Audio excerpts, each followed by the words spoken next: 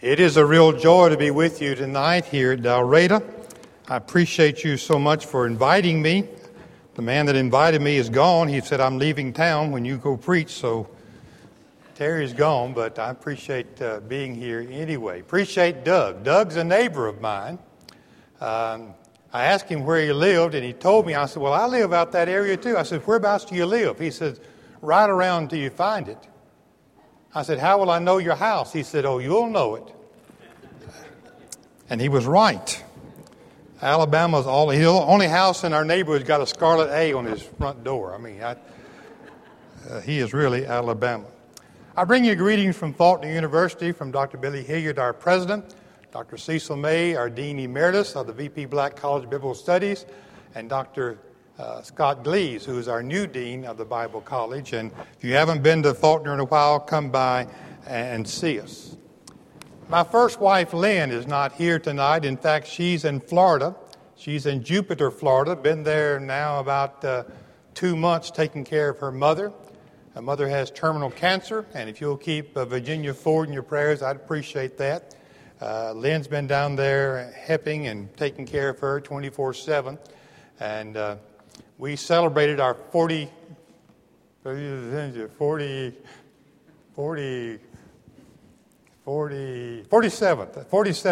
wedding anniversary on June the 30th. And anyway, I appreciate you if you remember her. I'm a little bit upset. It was about a month ago, and I was down visiting her and her mother.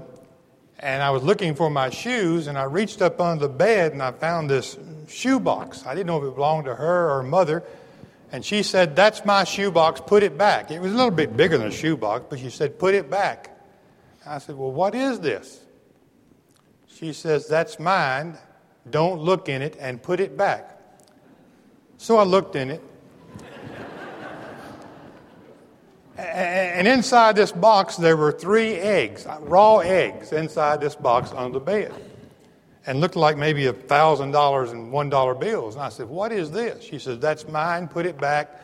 That's not for you to know about. I said, what is this?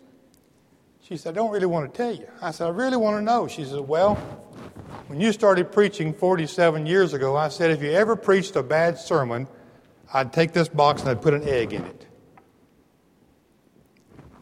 I said, there's only 3 eggs in there. She says, I know it. I said, 47 years, 3 eggs? All right. I said, what's all these $1 bills? She said, well, every time I got a dozen eggs, I'd sell them.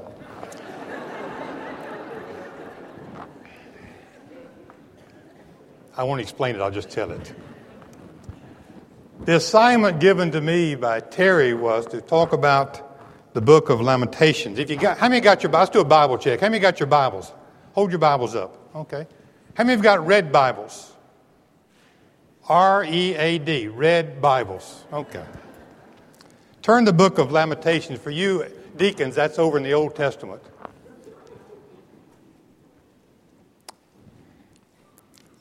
It's a series of mourning songs is what Lamentations is about. In fact, it's a depressing book.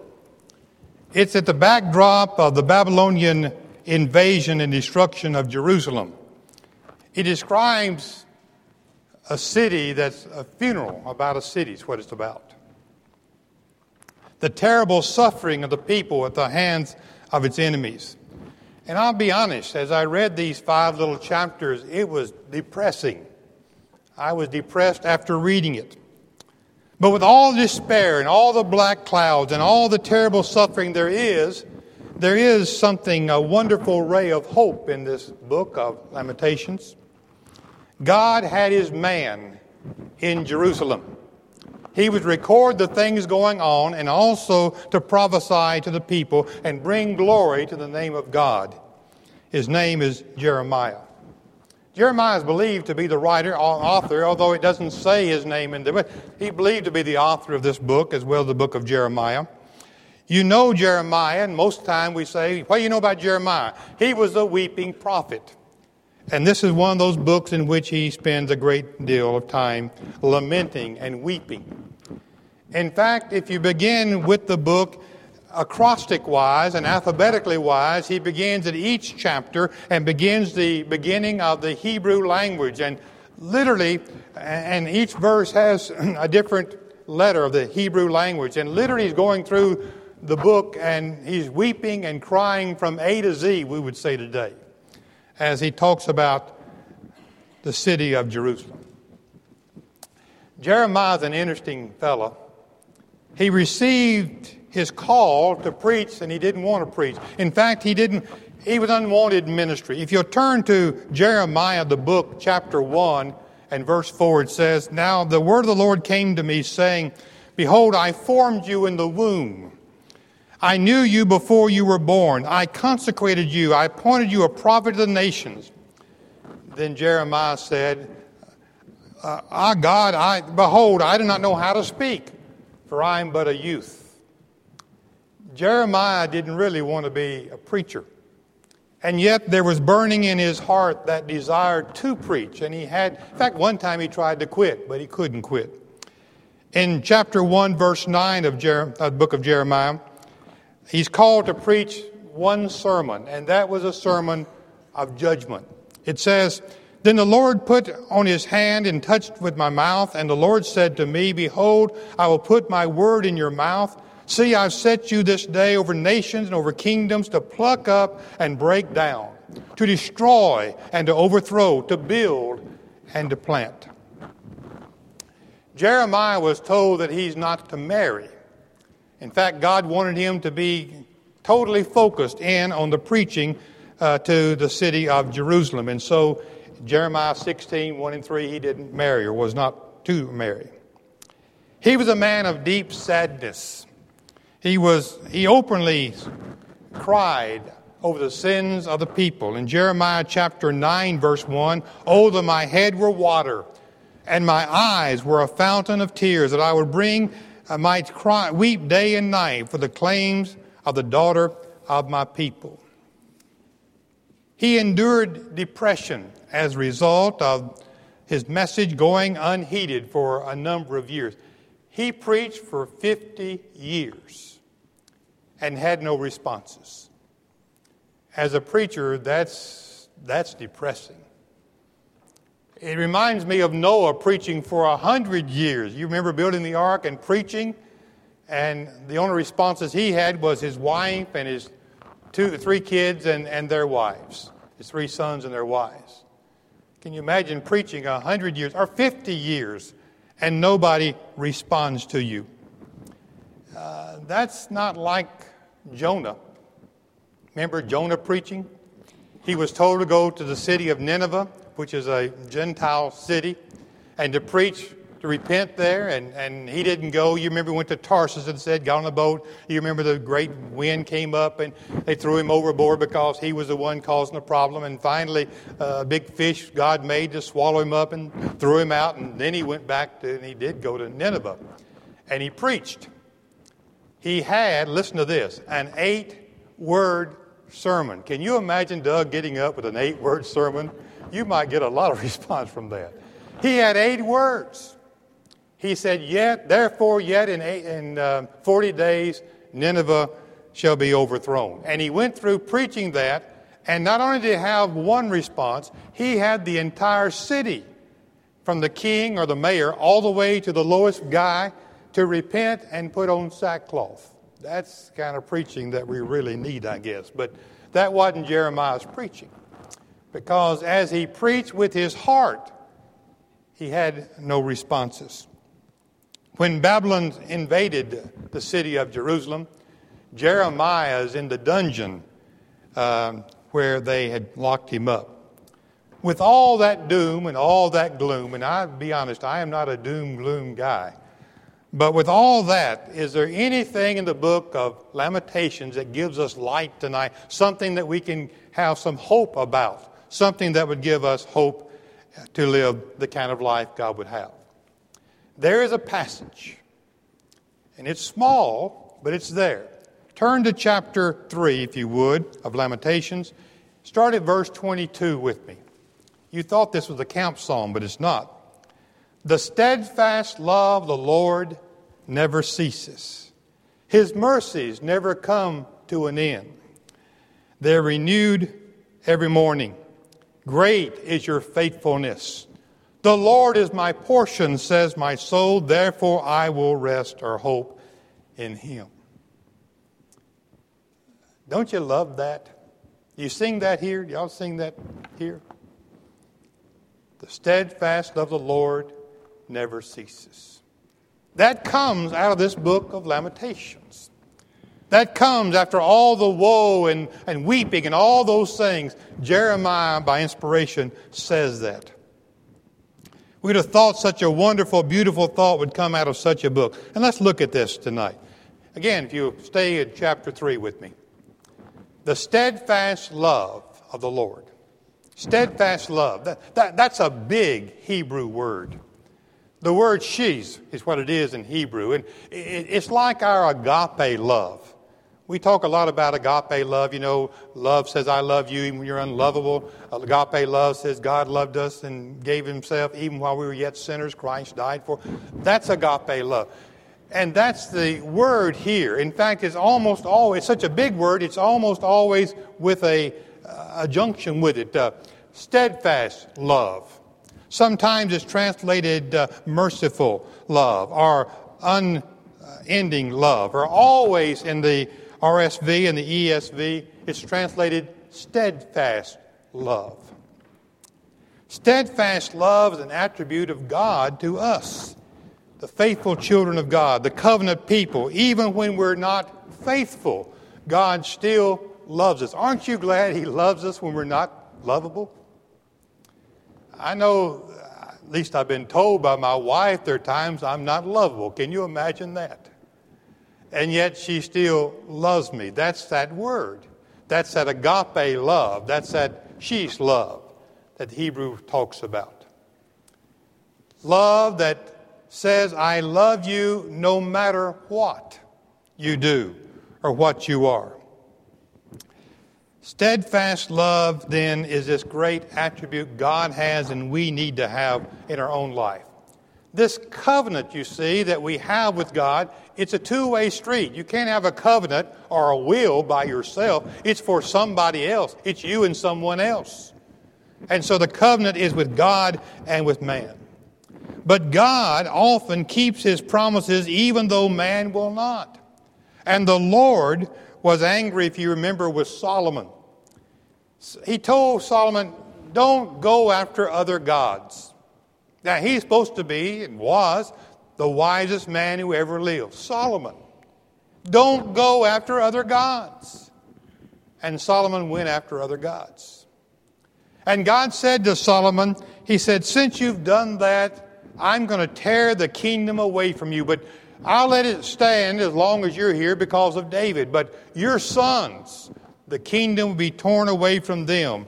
Yet for the sake of David and for what I've told him, I'll keep. That's in 1 Kings chapter 11, verse 9 through 13. And in 2 Kings, the next book over, it says this, therefore, this verse 32, therefore, thus saith the Lord God concerning the king of Assyria, He shall not come into the city or shoot any arrow there, the city of Jerusalem, or come before it with a shield or cast a siege mount against it by the way that he came. By the same he shall return. He shall not come into the city, declares the Lord of God, for I will defeat this city to save it, for it will be for my own sake and yet for the sake of my servant David. He spared the city of Jerusalem, just like He prophesied He would do in 1 Kings chapter 11. And verse 9 through 13. So often throughout history of Israel, we see God getting so tired of the sin of the people that He has the city or the nation overthrown, but He always saves a remnant. Judah's always saved because that's going to be the tribe in which Christ will come from. Have you watched the news lately? I've just about quit watching the news. I've just about quit reading the paper because it's so bad. Things are getting worser and worser, is my Tennessee talk, aren't they? Somebody said if America doesn't repent and change, then God will have to apologize to Sodom and Gomorrah. Folks, it's getting bad. But I'm not going to be here all that much longer. I mean, I'm 70 plus. But my grandkids are. You won't believe this, but I've got 11 grandchildren. How could a guy look as young as I do and have 11 grandkids? Oh, by the way, ladies, if you're worried about wrinkles, I've got the cure tonight for it: fat. The fatter you are, the less wrinkles you have. I don't have any wrinkles. But I'm concerned about my grandkids and their children and their children. But our verse says, the steadfast love of the Lord never ceases. His mercies never come to an end. They are new every morning. Steadfastness endures forever. It's a phrase often repeated in the Old Testament. Look at Psalms 100. Everybody knows Psalm 100. Make a joyful noise in the Lord. It ends this way in verse 5. The Lord is good. His steadfast love endures forever. His faithfulness of all generations. Psalms 107 verse 1 says, "Oh, give thanks to the Lord, for He's good, for His steadfast love endures forever." That's just a theme all the way through the Old Testament. The steadfast love of God. Now turn your Bibles, if you would. I want you to help me with this one. Psalms 136. This is a class, and so I want you to participate. This is called responsive reading. And it was written this way in the psalm for this response. I'll read the first part of the verse, and then you read the second part, okay? Have you got that? It's not going to be hard, because you got one verse to memorize. Psalms 136. Give thanks to the Lord, for He's good, for His steadfast love endures forever. Give thanks to God of gods. Give thanks to the Lord of lords. To Him alone great wonders. To Him who by understanding made the heavens. Don't die on me now. To Him who spread out the earth above the waters. To Him who made the great light. The sun to rule over the day. The moon, the stars to rule over the night. To Him who struck down the firstborn of Egypt and brought Israel out of among them. With a strong hand and an outreached arm. To Him who divided the Red Sea in two and made Israel pass through the midst of it, but overthrew Pharaoh and his host in the Red Sea. To Him who led His people through the wilderness. To Him who struck down the great kings and killed the mighty kings. Verse 23. He is who remembers us in low estate and rescues us from our foes. He who gives food to all flesh. Give thanks to the God of heaven.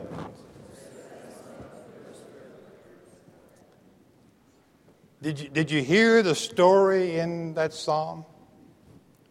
Did you hear the Lord creating and how the Lord took His people and how the Lord fed His people and let them cross over the Red Sea and dry land? Why? Because the steadfast love of the Lord, what class? Endures forever. Our text says it's new every morning. Whether we wake up with sunshine like today or rain like the last month or two, Rain or snow or sleet, every morning is new with the opportunity to do good and to obey God. I usually walk in the morning, and not every morning. I need to walk more than I do, a couple of miles, but I try to walk in the morning. But before I get up out of bed, as I'm first waking up and my eyelids are opening, I'm checking the clock to see what time it is, the first thought that I want to have and almost always have is this. This is the day, can you finish it? The Lord hath made, I'll rejoice and be glad in it. I want that to be my very first thought every morning, and I try to make it that. I purposely make it that because I think that's the way we should start the day. I'm glad to be here tonight. In fact, at my age, I'm glad to be anywhere. Every day is a good, and anytime I wake up in the morning, it's a good day. It's a good day for me. My brother who lives in Tennessee, and by the way, he's the one with the looks. I'm the other one. You know, always have an ugly duckling. That's me. My brother's a good, handsome man, always has been. Well, a year ago now, maybe 2 years, he was diagnosed with stage 4 cancer, terminal cancer. And I went up to visit with him. In fact, in the hospital, he was getting a treatment, and he was in a wheelchair and just looking terrible. And I was pushing him in that wheelchair, and I was on this elevator, and the elevator door was open, and a lady was standing there to get on the elevator, and she said, "Excuse me." I said, "Ma'am." She said, "Are you two brothers?" And I said, "Well, yes, we are." And my brother said, "Oh, no, I had to have cancer to look like you." So,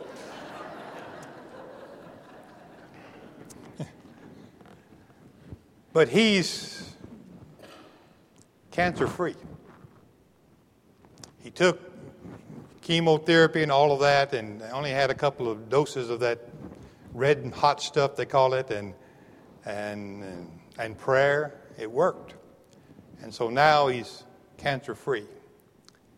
And he reminds me, I email him every morning and, message him, good morning, day's hump day and all that. And he said, any day I wake up is a good day. The steadfast of the Lord never ceases.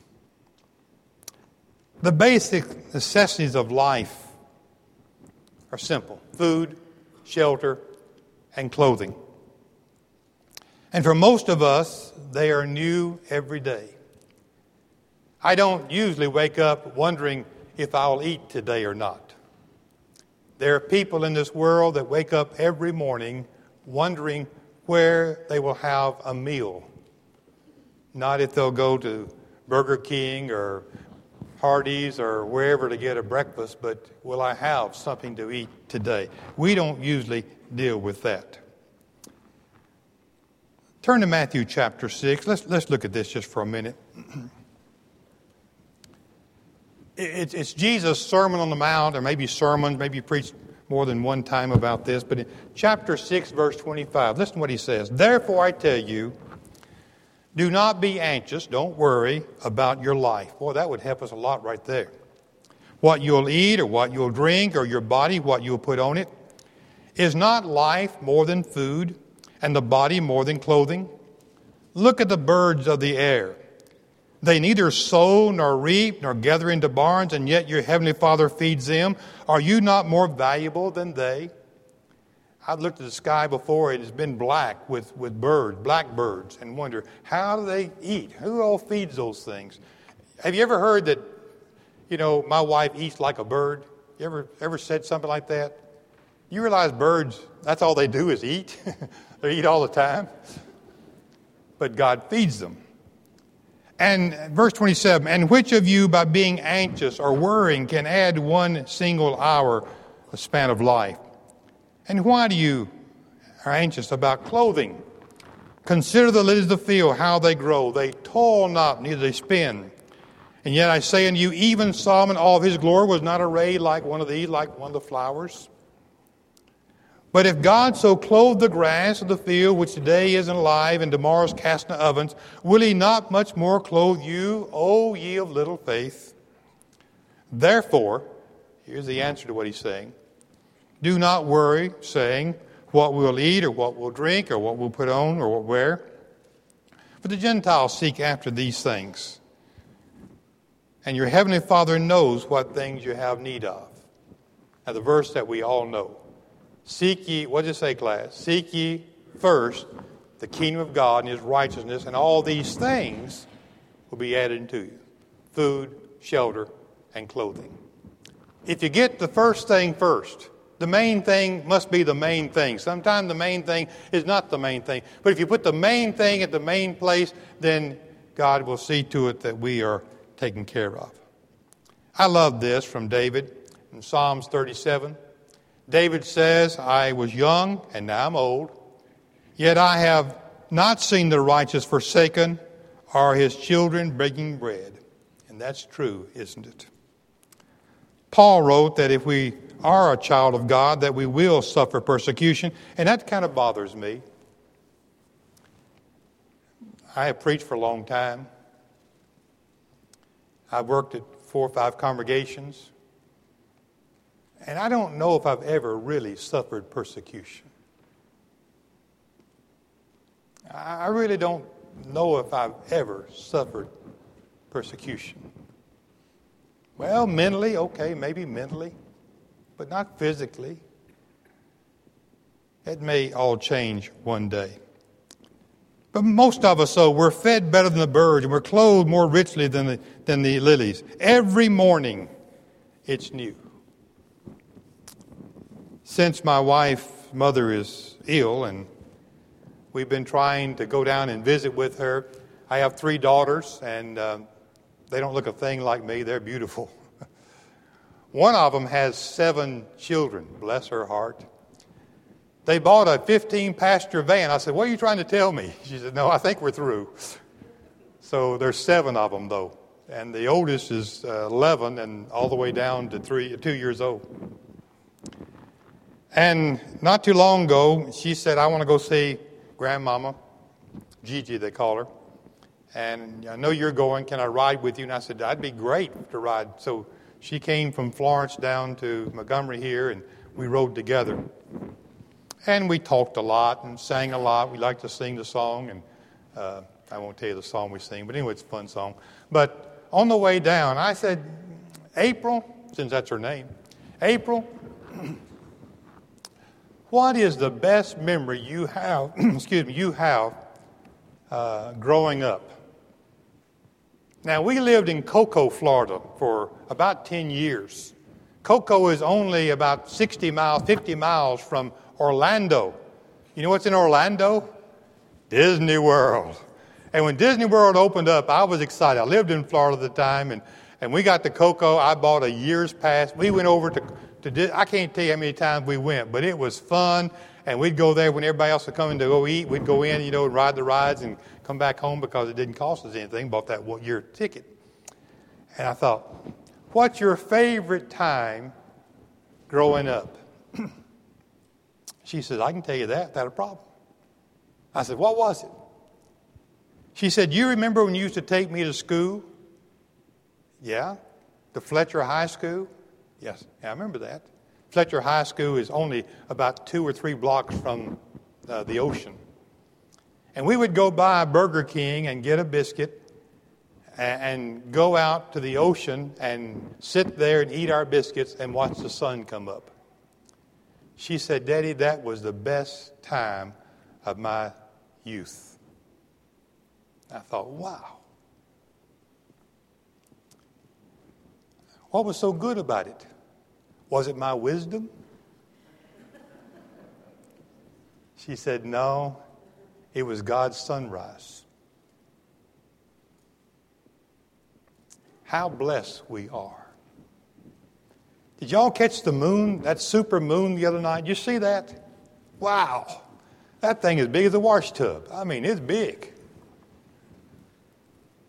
God's love for us.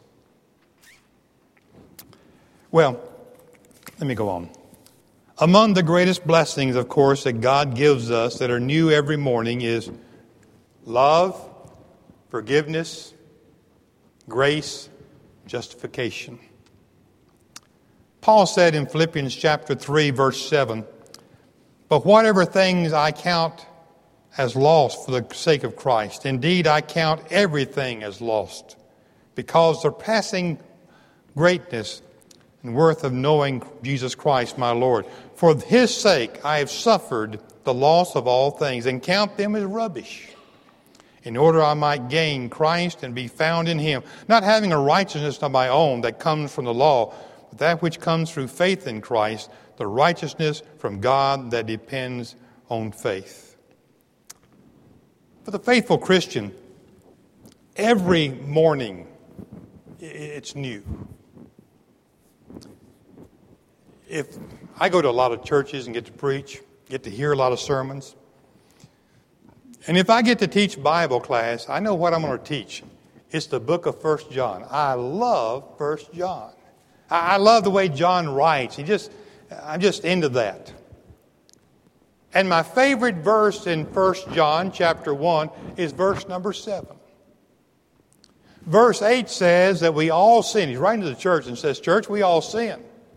And verse 10, he says, if you say you haven't sinned, you're a liar and the truth's not in you. So strong words. But there is verse 7.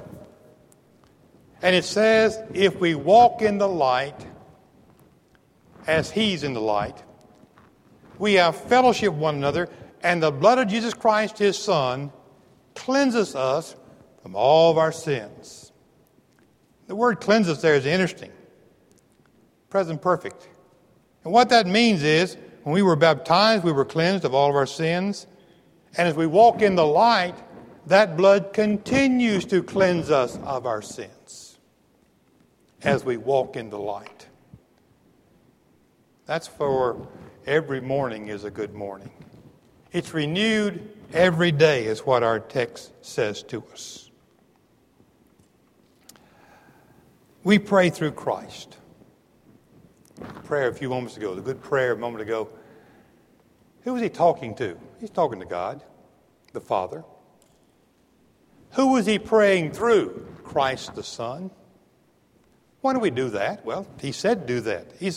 Jesus said, no man comes to the Father but through me. That's in John 14. Well, why do we go through Christ?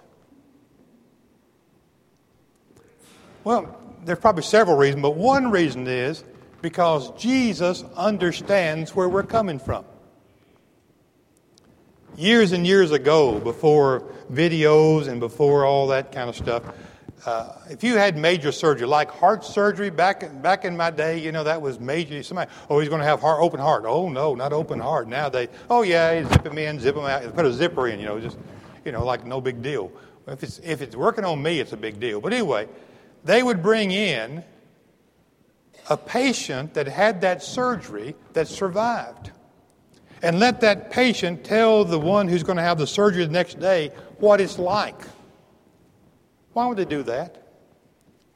Because they know what it's like. They know they've been there and done that. Jesus Christ knows what it's like, folks. When you're hurting, and we're all hurting. When you have problems, we all have problems. When you talk to God about your problems, Jesus understands because he's been there and done that. He's lost a loved one, Lazarus. He's had a friend turn his back on him, one that he really counted on, Peter, and denied and cursed him. He's been sold out for 30 pieces of silver. He's had his entire group of men turn away when he needed them the most, John 6:66. Jesus has been there and done that.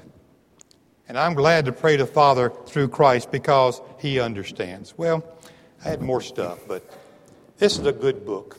It's only 5. Take time tonight maybe and read this book through and then reread chapter 3, verses 23 and 25 because that's where it gives us hope. Am I supposed to wait right here or sit down?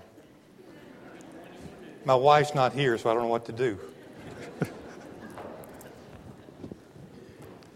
You said 10 after.